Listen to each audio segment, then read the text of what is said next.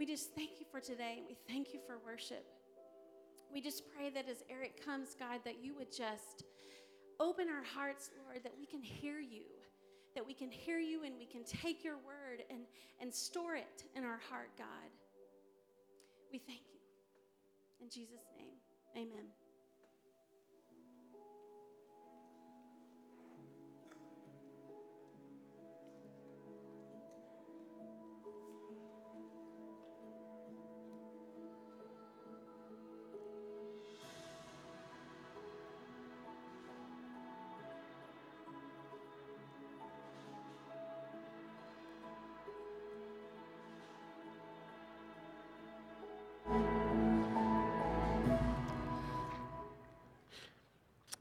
Amen. What a powerful worship service. What a powerful song. I love that. All my life you've been faithful. Sometimes we have to remind ourselves. Sometimes we have to speak it out into existence. Sometimes we have to just reaffirm that.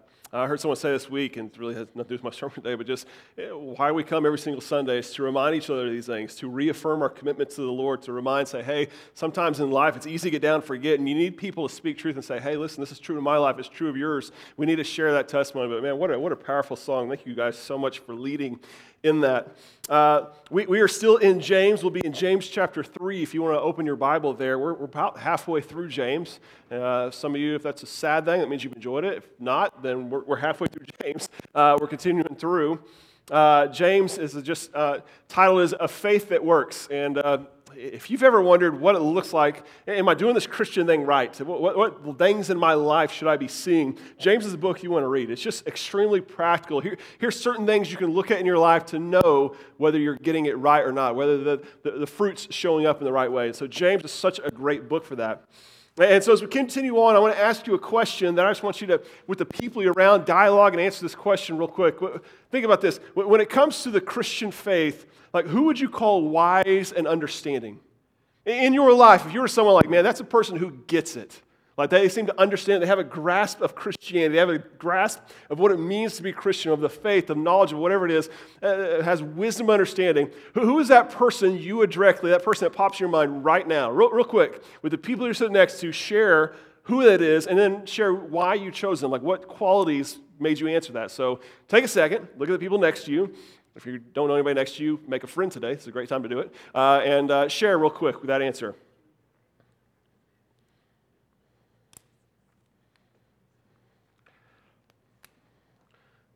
It is strangely quiet. It's awfully scary to me right now. You don't know anybody. Well, this is a good sermon today.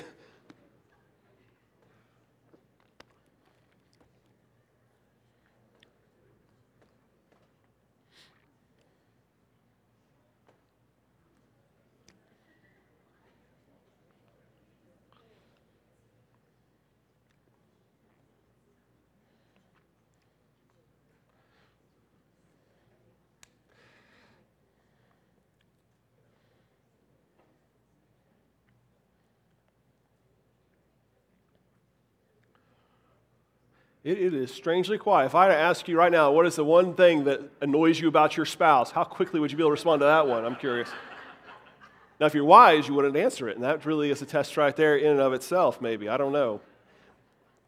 Maybe the real question with this, maybe the real challenge with this question is this, is as you begin to think, well, what does that mean? What's the difference between knowledge and wisdom? Or maybe you know someone that knows a lot about Scripture, knows a lot about God, but how does that differentiate from wisdom? Is there a difference?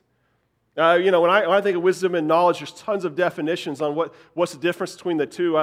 Here's kind of some things I came to just looking at. Knowledge, I would say, is the accumulation of facts and details about a subject. Wisdom, on the other hand, is the ability to practically use that information and life experience as it was intended to be put into practice. Let me say it like this. Knowledge can be useless. You can know useless facts, right, that never are applicable, never won. Wisdom can never be useless because wisdom, by definition, has to be useful. It has to be something you practically do with it. And so the question is, what do you do with that? And to maybe help you understand a different arena would be my carpentry for me. Some of you guys have heard my stories about me and my stepdad. My dad is a carpenter. He teaches at Francis Tuttle, and he's a carpentry teacher there. We both know some about carpentry. I know because I've just been around him. I've seen stuff he does. I can articulate with you. I spend enough time talking to you with you. I can make you believe that I am wise when it comes to carpentry stuff. If you spend too much time with me, you'll realize that's not true.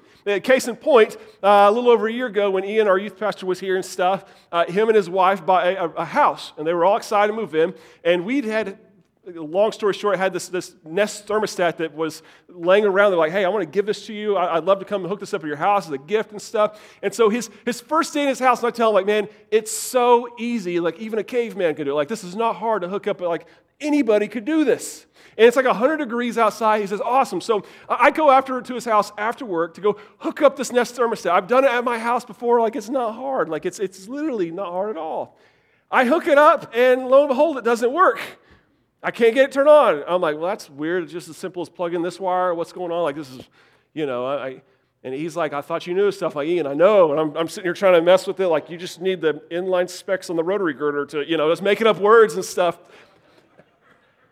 I can't get it to work. And I'm like freaking out because it's 100 degrees. The house is like 90 degrees at this point. It's their first day in their house that they've owned. And I'm thinking, just put the old one on. So I put the old one back on. That'll fix it. And lo and behold, the old one's not working either.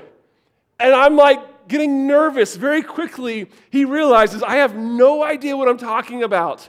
And I'm like, maybe if we try flipping the light switch or something. So we're doing everything we can, or like trying to stop, clap, whatever we can to get it. And real quickly, it becomes abundantly obvious, I don't know what I'm doing.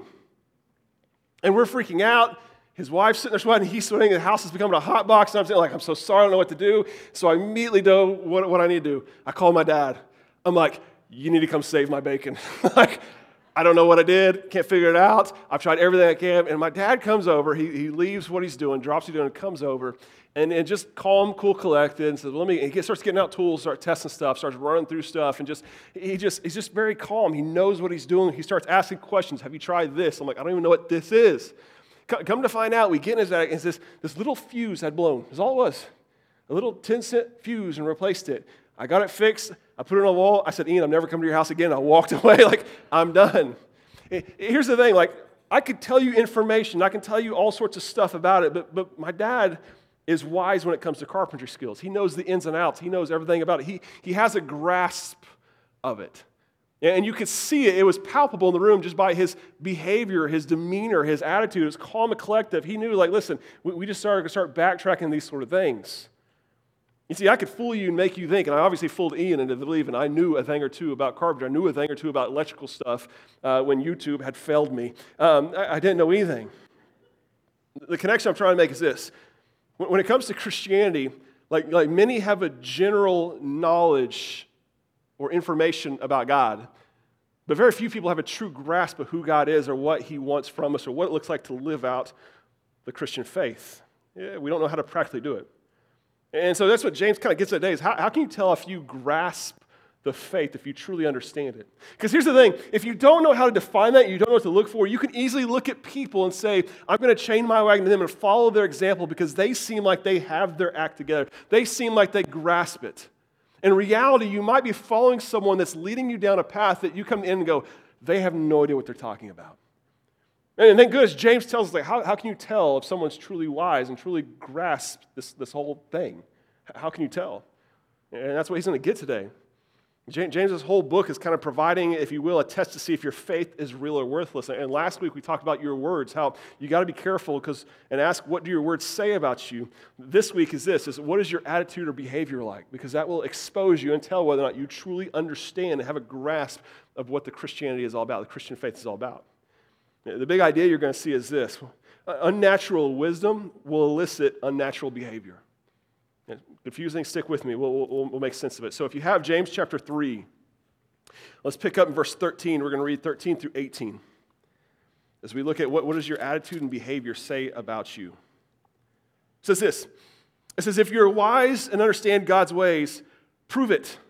He starts with a very question. How do you know if someone's wise and understanding? He says this, prove it by living in an honorable life, doing good with works with humility that comes from wisdom. But if you're bitterly jealous and there's selfish ambition in your heart, don't cover up the truth with boasting and lying. For jealousy and selfishness are not God's kind of wisdom. See, such things are earthly, unspiritual, and demonic. For wherever there is jealousy and selfish ambition, there you'll find disorder and evil of every kind. But the wisdom from above is first of all pure. It's also peace-loving, gentle at all times, and willing to yield to others. It's full of mercy and good deeds. It shows no favoritism. It is always sincere. And those who are peacemakers will plant seeds of peace and reap a harvest of righteousness. What is he talking about? He kicks off in verse 13 with this rhetorical question. Some of your versions say, well, who is wise and understanding among you? Like, if you're wise, like, how many of us, if we say, well, are you wise when it comes to Christian faith? If we're honest, we'd say, maybe not compared to some, but yeah, I feel pretty good. It's kind of like asking the old game show question, who wants to be a millionaire? I don't know anybody like, no, not me, I'm good. I'm good. Like, yeah, I would love to do that. I'd love to have that. And so he says, listen, if you consider yourself to have a grasp to understand this, then show it by your conduct, by your behavior, by how you act.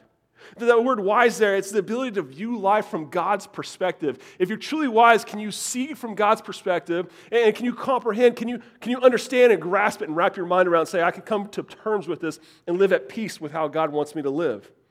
Hey, he's ultimately saying this. Who here grasps what it means to be Christian? Because again, if we follow the wrong examples and if we say, well, I think this is what it is, and that's not how God defines it, guess which path that's going to take us to? A wrong path that we don't want to live in. And that's why you have many Christians falling down a road that they should never be in because they look at people and say, man, you seem so wise and discerning and knowledgeable and you seem like you know so much, and yet reality is that there's none of these traits that come up in their life. And so people who get it will have certain traits which he'll come to. And he says, ultimately, he says, you can tell by what? By his conduct, he says at the end of verse 13, by his humility and weakness. He's saying this, wisdom is shown, can be seen in how we behave and how we act. Our attitude exposes us. Through what? Through humility and meekness. So some of your versions say gentleness in the original Greek. I love this. This word gentleness, it's used to describe a horse that someone has broken and has trained to submit to a bridle. It's pictures of strength under control, especially by that of the Holy Spirit. In other words, you have power, you have potential, you have prestige, but yet you submit that to the Lord. You have gentleness and humility. You ever met a person like that? That man, when they walk into the room, man, they can carry the room, and they just have honor and they have respect and people have, but yet they don't use that for their own gain. They submit that to the Lord and say, God, whatever you want. That there's a meekness about him. I told you last week about my daughter's taking riding lessons. It's amazing to see this little 7-year-old girl that doesn't weigh 45 pounds soaking wet, and you put her on the power of this mighty horse, and yet what? The horse is submissive to the will of my daughter, wherever way it wants to go. It's amazing to see. Does that describe you? Does that describe you in your life, your behavior?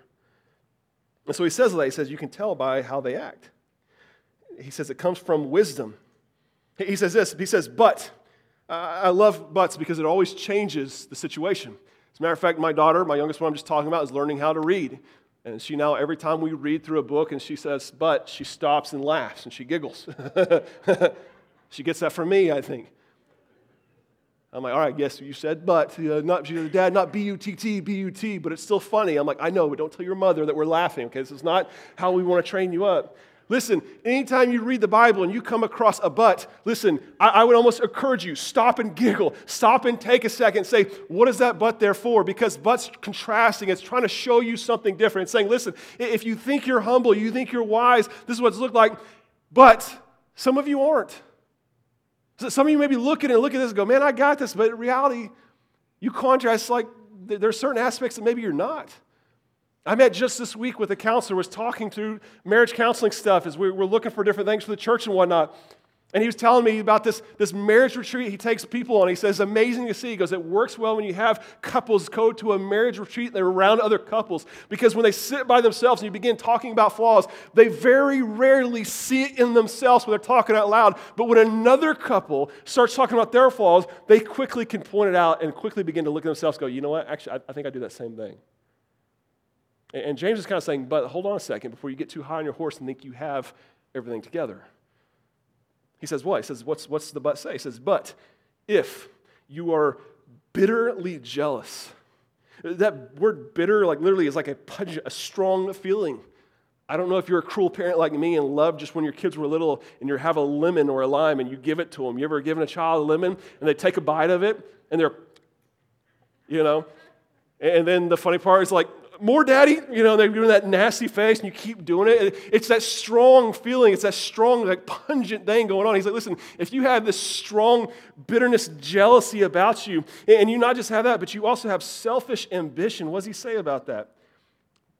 He says, if this is involved in your life, he said, I lost my spot in my text. There's selfish ambition in your heart. Don't cover up the truth with boasting and lying. He says, listen, you can have harbored up where? In your heart. What does that mean? It means you can have aspects in your life that no one will see. You can go around with the face and act humble and meek, but in your heart, what are you really? You find yourself jealous of other people. You're living with it, well, why me? Why did they get that attention? Why don't people care about me? How come they got that respect and I didn't get it? How come people like them and not me? Those are things sometimes never come out in our repertoire, in our mouth, but in our hearts, we know we can hide it deep inside and be dealing with those things. He says, but if you have those things in your life, you're harboring that in your heart. He says, don't cover up the truth with boasting and lying. What is he saying?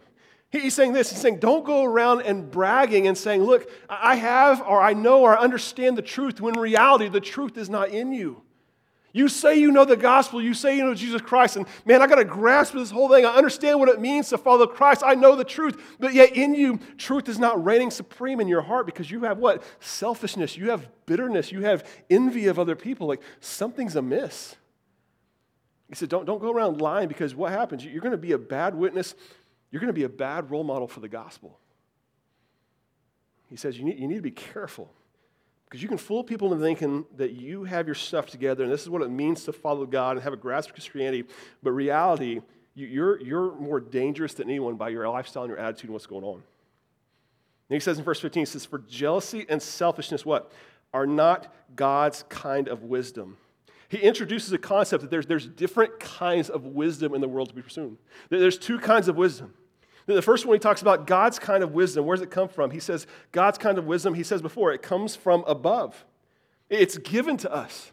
Wisdom from God is not natural. It is given to us. Where does it come from? Well, James chapter 1:5 says, listen, if you're struggling in this life and you need wisdom, what do? Ask God and he will give it to you. You can't say, man, I just naturally come by this life. This is how he's like. No, God has to give you that wisdom when it leads to follow him. He said there's one kind of wisdom that comes from God. This is how we get it and where we get it. But there's another kind of wisdom he talks about that as well. He says earthly. It's unspiritual. It's demonic. Now, you might say, man, I don't have a demonic wisdom. But he's saying, no, listen. You might have an attitude and lifestyle that the devil himself would give endorsement for. Said, listen, I can endorse that. He looks Christian, he acts Christian, everyone values and respects that person, they follow him, but in their heart, man, I got the footstool I need. I got the reins. I can endorse that. He's saying this ultimately. Earthly wisdom, I think, is this. He's saying earthly wisdom is natural to us. You can find it anywhere. And think about it. Jealousy, selfishness, what? Those come natural. These beautiful kids, they're sweet kids. You dedicated my own kids. What's the first words they learn to say? No, mine. You take someone, they scream bloody murder. No one had to teach my kid how to slap the other kid. As far as I know, Emily and I have never done that. It comes natural to them. You take something away, they smack you across the face with a toy. Like why do that? Because inside them, they are fallen children. They are separated from God. It is natural for us to have these things in our life. Toddlers, you don't have to teach this thing. It comes natural to them. But with the wisdom he's talking about, that this heavenly wisdom is unnatural. It's not something you can find here on earth. It's given to us from above, from God himself. God has to give it to us. And so ultimately he's talking about natural and unnatural wisdom. I go back to what? Unnatural wisdom will elicit unnatural responses. Now, you might be saying, well, how do I know if my wisdom is natural or unnatural? How can I tell? Like, if I have to look at my life, this is what James is trying to do, to get you to look at symptoms in your life and to find out the cause of what's going on. If you have all this stuff going wrong in your life, reality, the cause is this.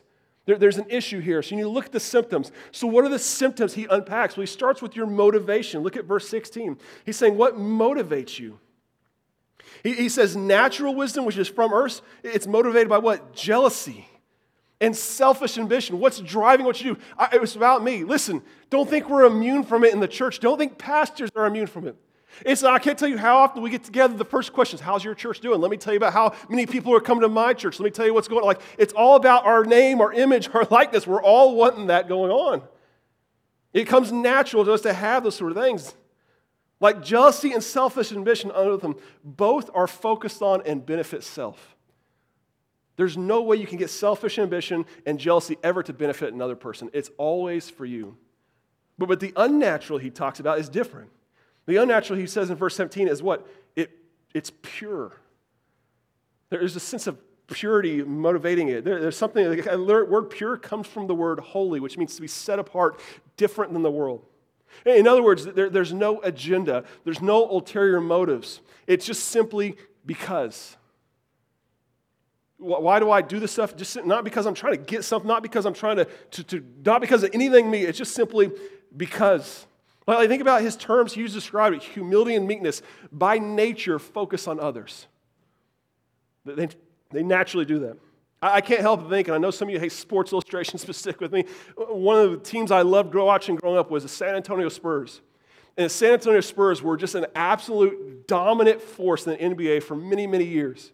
And people look at players like Tim Duncan or David Robinson or some of these other players, but if you really look, what I would tell you is why they were so great is because the other players on the team. They had a player named Manu Ginobili that played with him for 16 years. And if you don't know anything about Manu Ginobili, okay, you don't need to, but you need to understand something about this with him. He was an amazing player and could have been the best player on any player in the NBA. But he instead chose to come off the bench and be a backup, be the sixth guy, not the starter, be the backup, come up. Why? Because he loved the purity of basketball. He loved the team mentality. He loved to see basketball as it was meant to be, where, listen, everyone plays a role, everyone owns their part, and it's not about me. There's a sense of this, there's a purity in the sport of I just like to see the game played as it's supposed to be played. Where you get other players that it's about me, my stats, what I've accomplished, that my face gets out there. Manu Ginobili never got that. Listen, there's a sense of purity when it comes to people who are wise. That listen, when they come to church, they do stuff. They don't have an agenda. They do it just because the purity of what the gospel has done in their life. I do it because of who God is. I want to put Him first. And so you have this motivation. There's characteristics you can see. Look at the natural. It says it's earthly, it's unspiritual, it's demonic. Can I just say this? Listen. If your wisdom doesn't look different than anything else in the world, then it's not different than anything else in the world. Anybody else can have it. Anybody else can do it. Why? Because it's naturally come to us. All of us have that. It's a natural tendency and urge. I can't help but think of a book that I had to read in middle school, Lord of the Flies, if you've ever read that book or remember that story.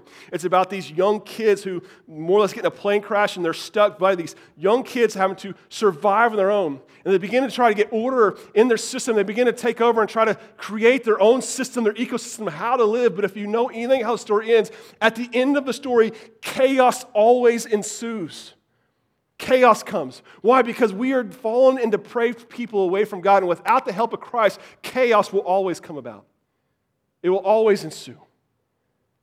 And you'll see these things crop up, these things over and over and over again.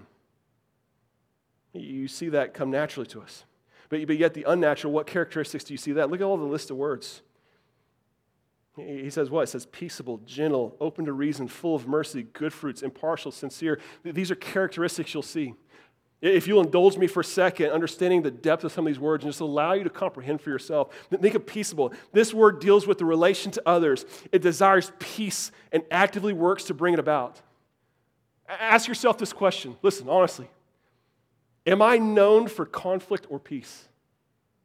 Have I started more fires than I put out in my relationships and circles? What would others say? Because we can always think the best of ourselves, but we ask others, they go, man, I don't want them to come around because wherever they go, man, chaos ensues. What about gentle? That word gentle means gracious, considerate, kind, lenient. Let me ask you this. Do people describe my words as gentle or harsh? Do people cringe when I speak? Or do I often have to apologize for what I said or how I came across? Or better yet, should I have and I don't? Am I known to be a gentle person? Am I open to reason? That means compliant, submissive, reasonable, persuadable, considerate to others' thoughts, feeling. It implies a willingness to learn from others and to yield to others when no moral principle is involved. Well, think about this. Like, would others characterize me as reasonable or stubborn? Am I viewed as teachable or as a know-it-all? Like, when was the last time I allowed someone to change my opinion or stance on something? Especially when I felt like I knew more than them or had a better experience on the subject. Am I reasonable, open to reason?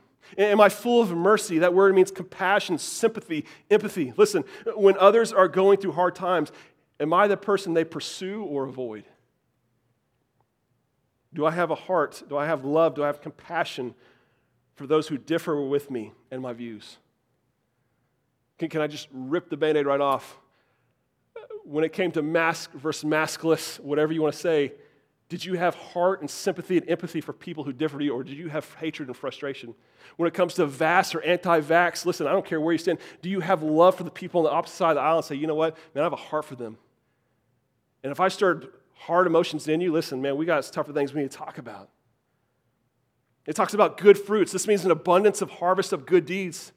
If I were to ask someone who knew you decently, just vaguely knew you, and ask them to list all the good things that you do, let me ask you this. Would they need a minute to think about it? Man, I got to think about it. What would I say? Or would they need a minute to tell me all the things that you do? Because there's such a thing, man. Where do I even start? I don't got 5 minutes is not enough to tell you all the good things they do. He describes it as impartial. In other words, shows no favoritism. Like, let me ask this. If I were to ask 5 random people who knew you in the church, and I asked them, say, who your friends are, would they all list the same 4 to 6 people? Or would they say, yeah, I'm their friend. Man, they're my friend. Because you just show love and favoritism to everyone. Everyone around you feels valued and loved when they come around. Or what about sincere? The word means genuine, without a trace of hypocrisy. Hypocrisy is something that means to act. Actors would wear these masks, saying, without this double face you put on. The actual word sincere means without wax. Ancient potters would make pottery and stuff, and sometimes they get hairline cracks and fractures in it, and so they would put wax in it to seal it and hide it. And so what would happen to know if you bought a good piece of pottery that would hold up, they would hold it up to a light and see if there were any cracks and any wax that had been filled in. And if there wasn't, they would stamp on the pottery, sincere, to know that it is without cracks, without faults. It's such an amazing picture it paints. Like, let me ask you this. Like, listen, if people from your work, your church, your family, whatever, were around you in a different setting, will they be surprised by how you act, talk, behave? Would they say, I don't recognize this person in my circle?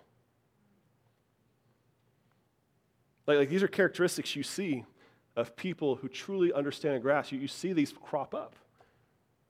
It's not people who are smart, people who are respected, people who've been around for a long time. It's people who have these characteristics.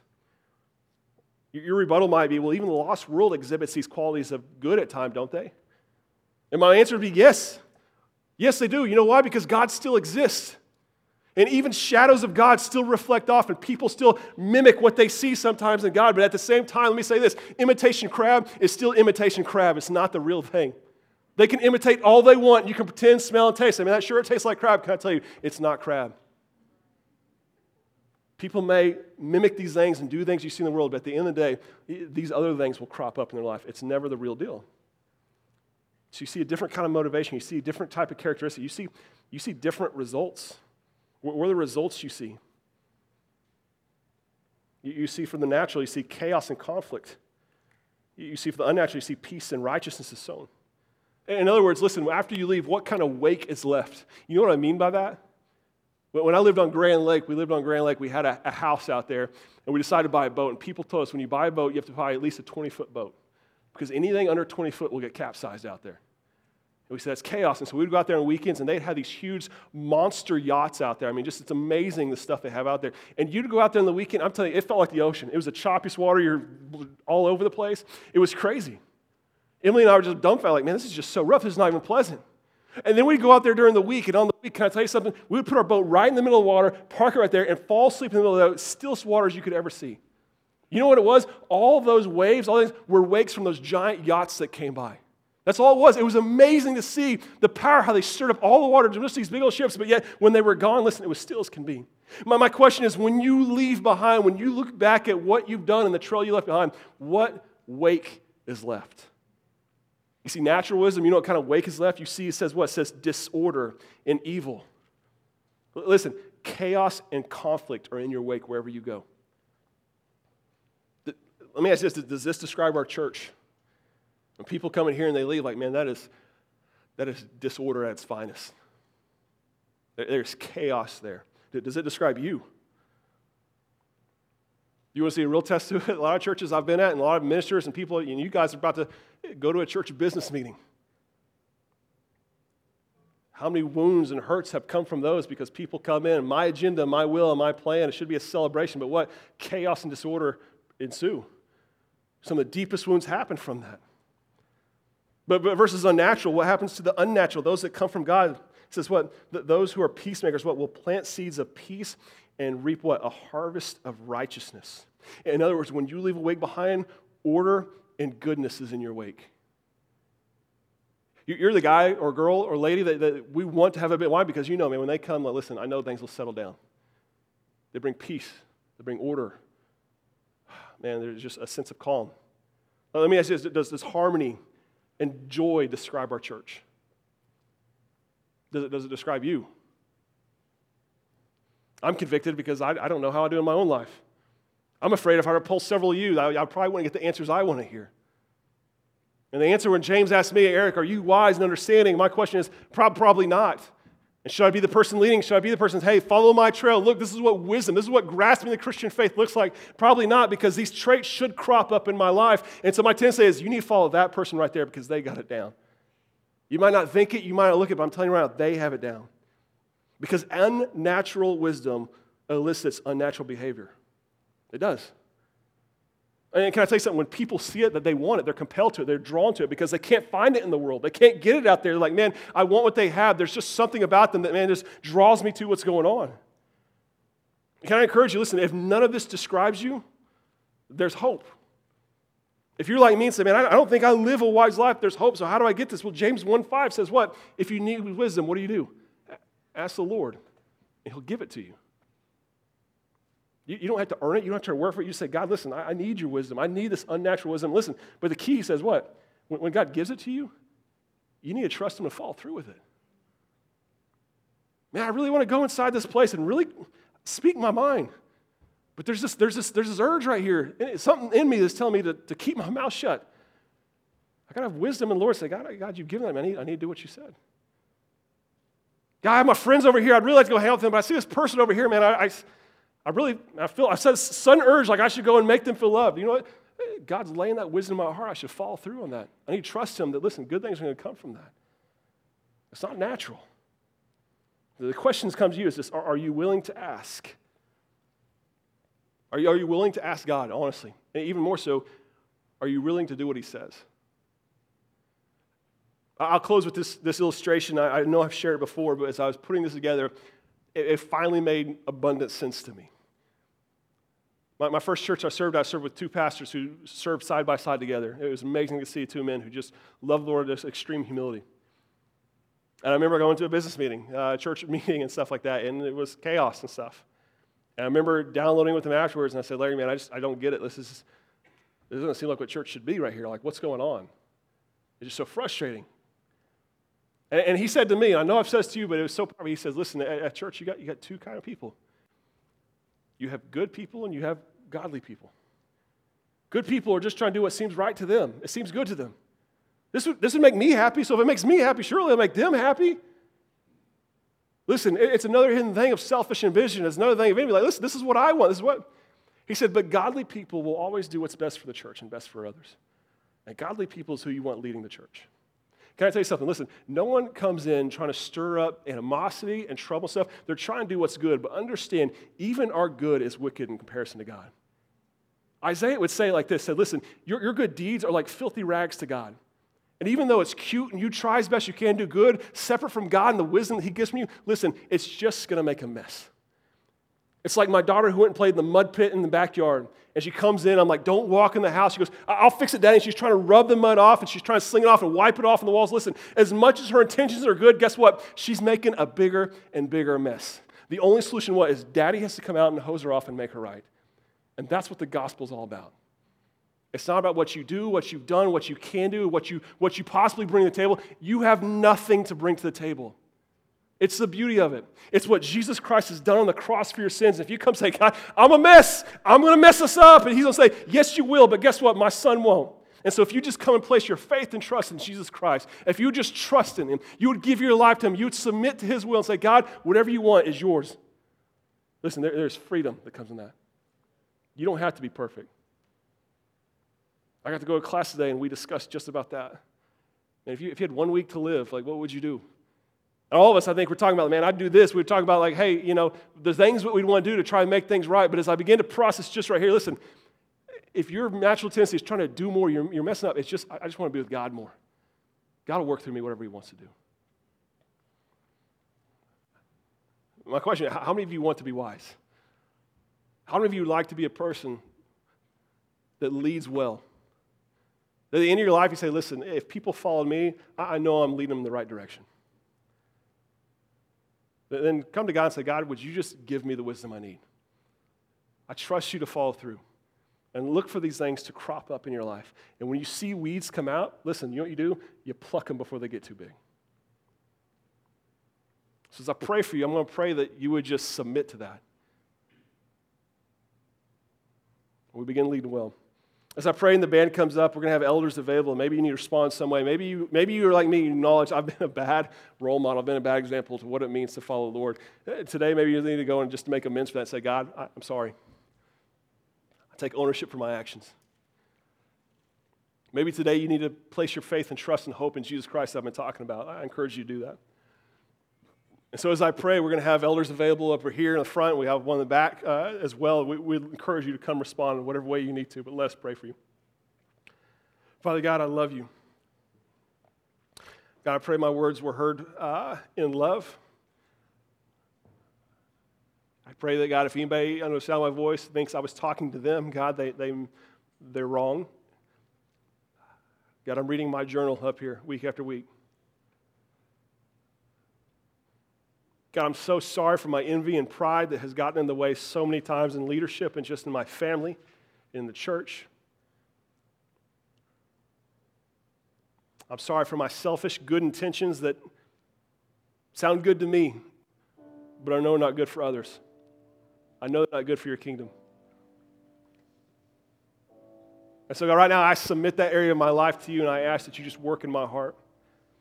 And God, I know there's others in some of my voice who may be doing the same thing. God, I pray they would say the same prayer.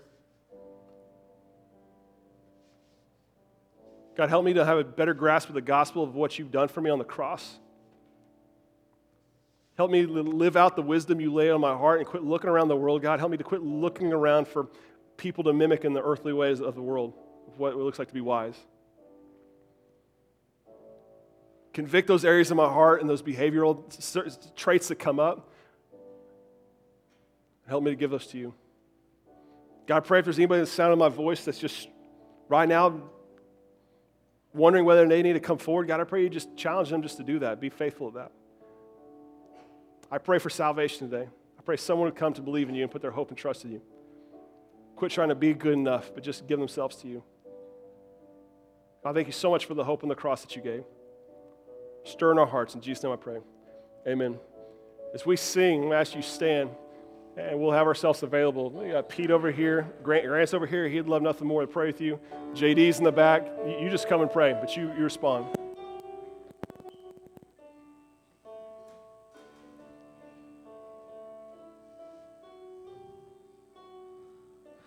In the darkness we were waiting, without hope, without light, till from heaven you came running. There was mercy in your eyes to fulfill the law and prophet. To a virgin came the word from a throne of endless glory. a cradle in the dirt.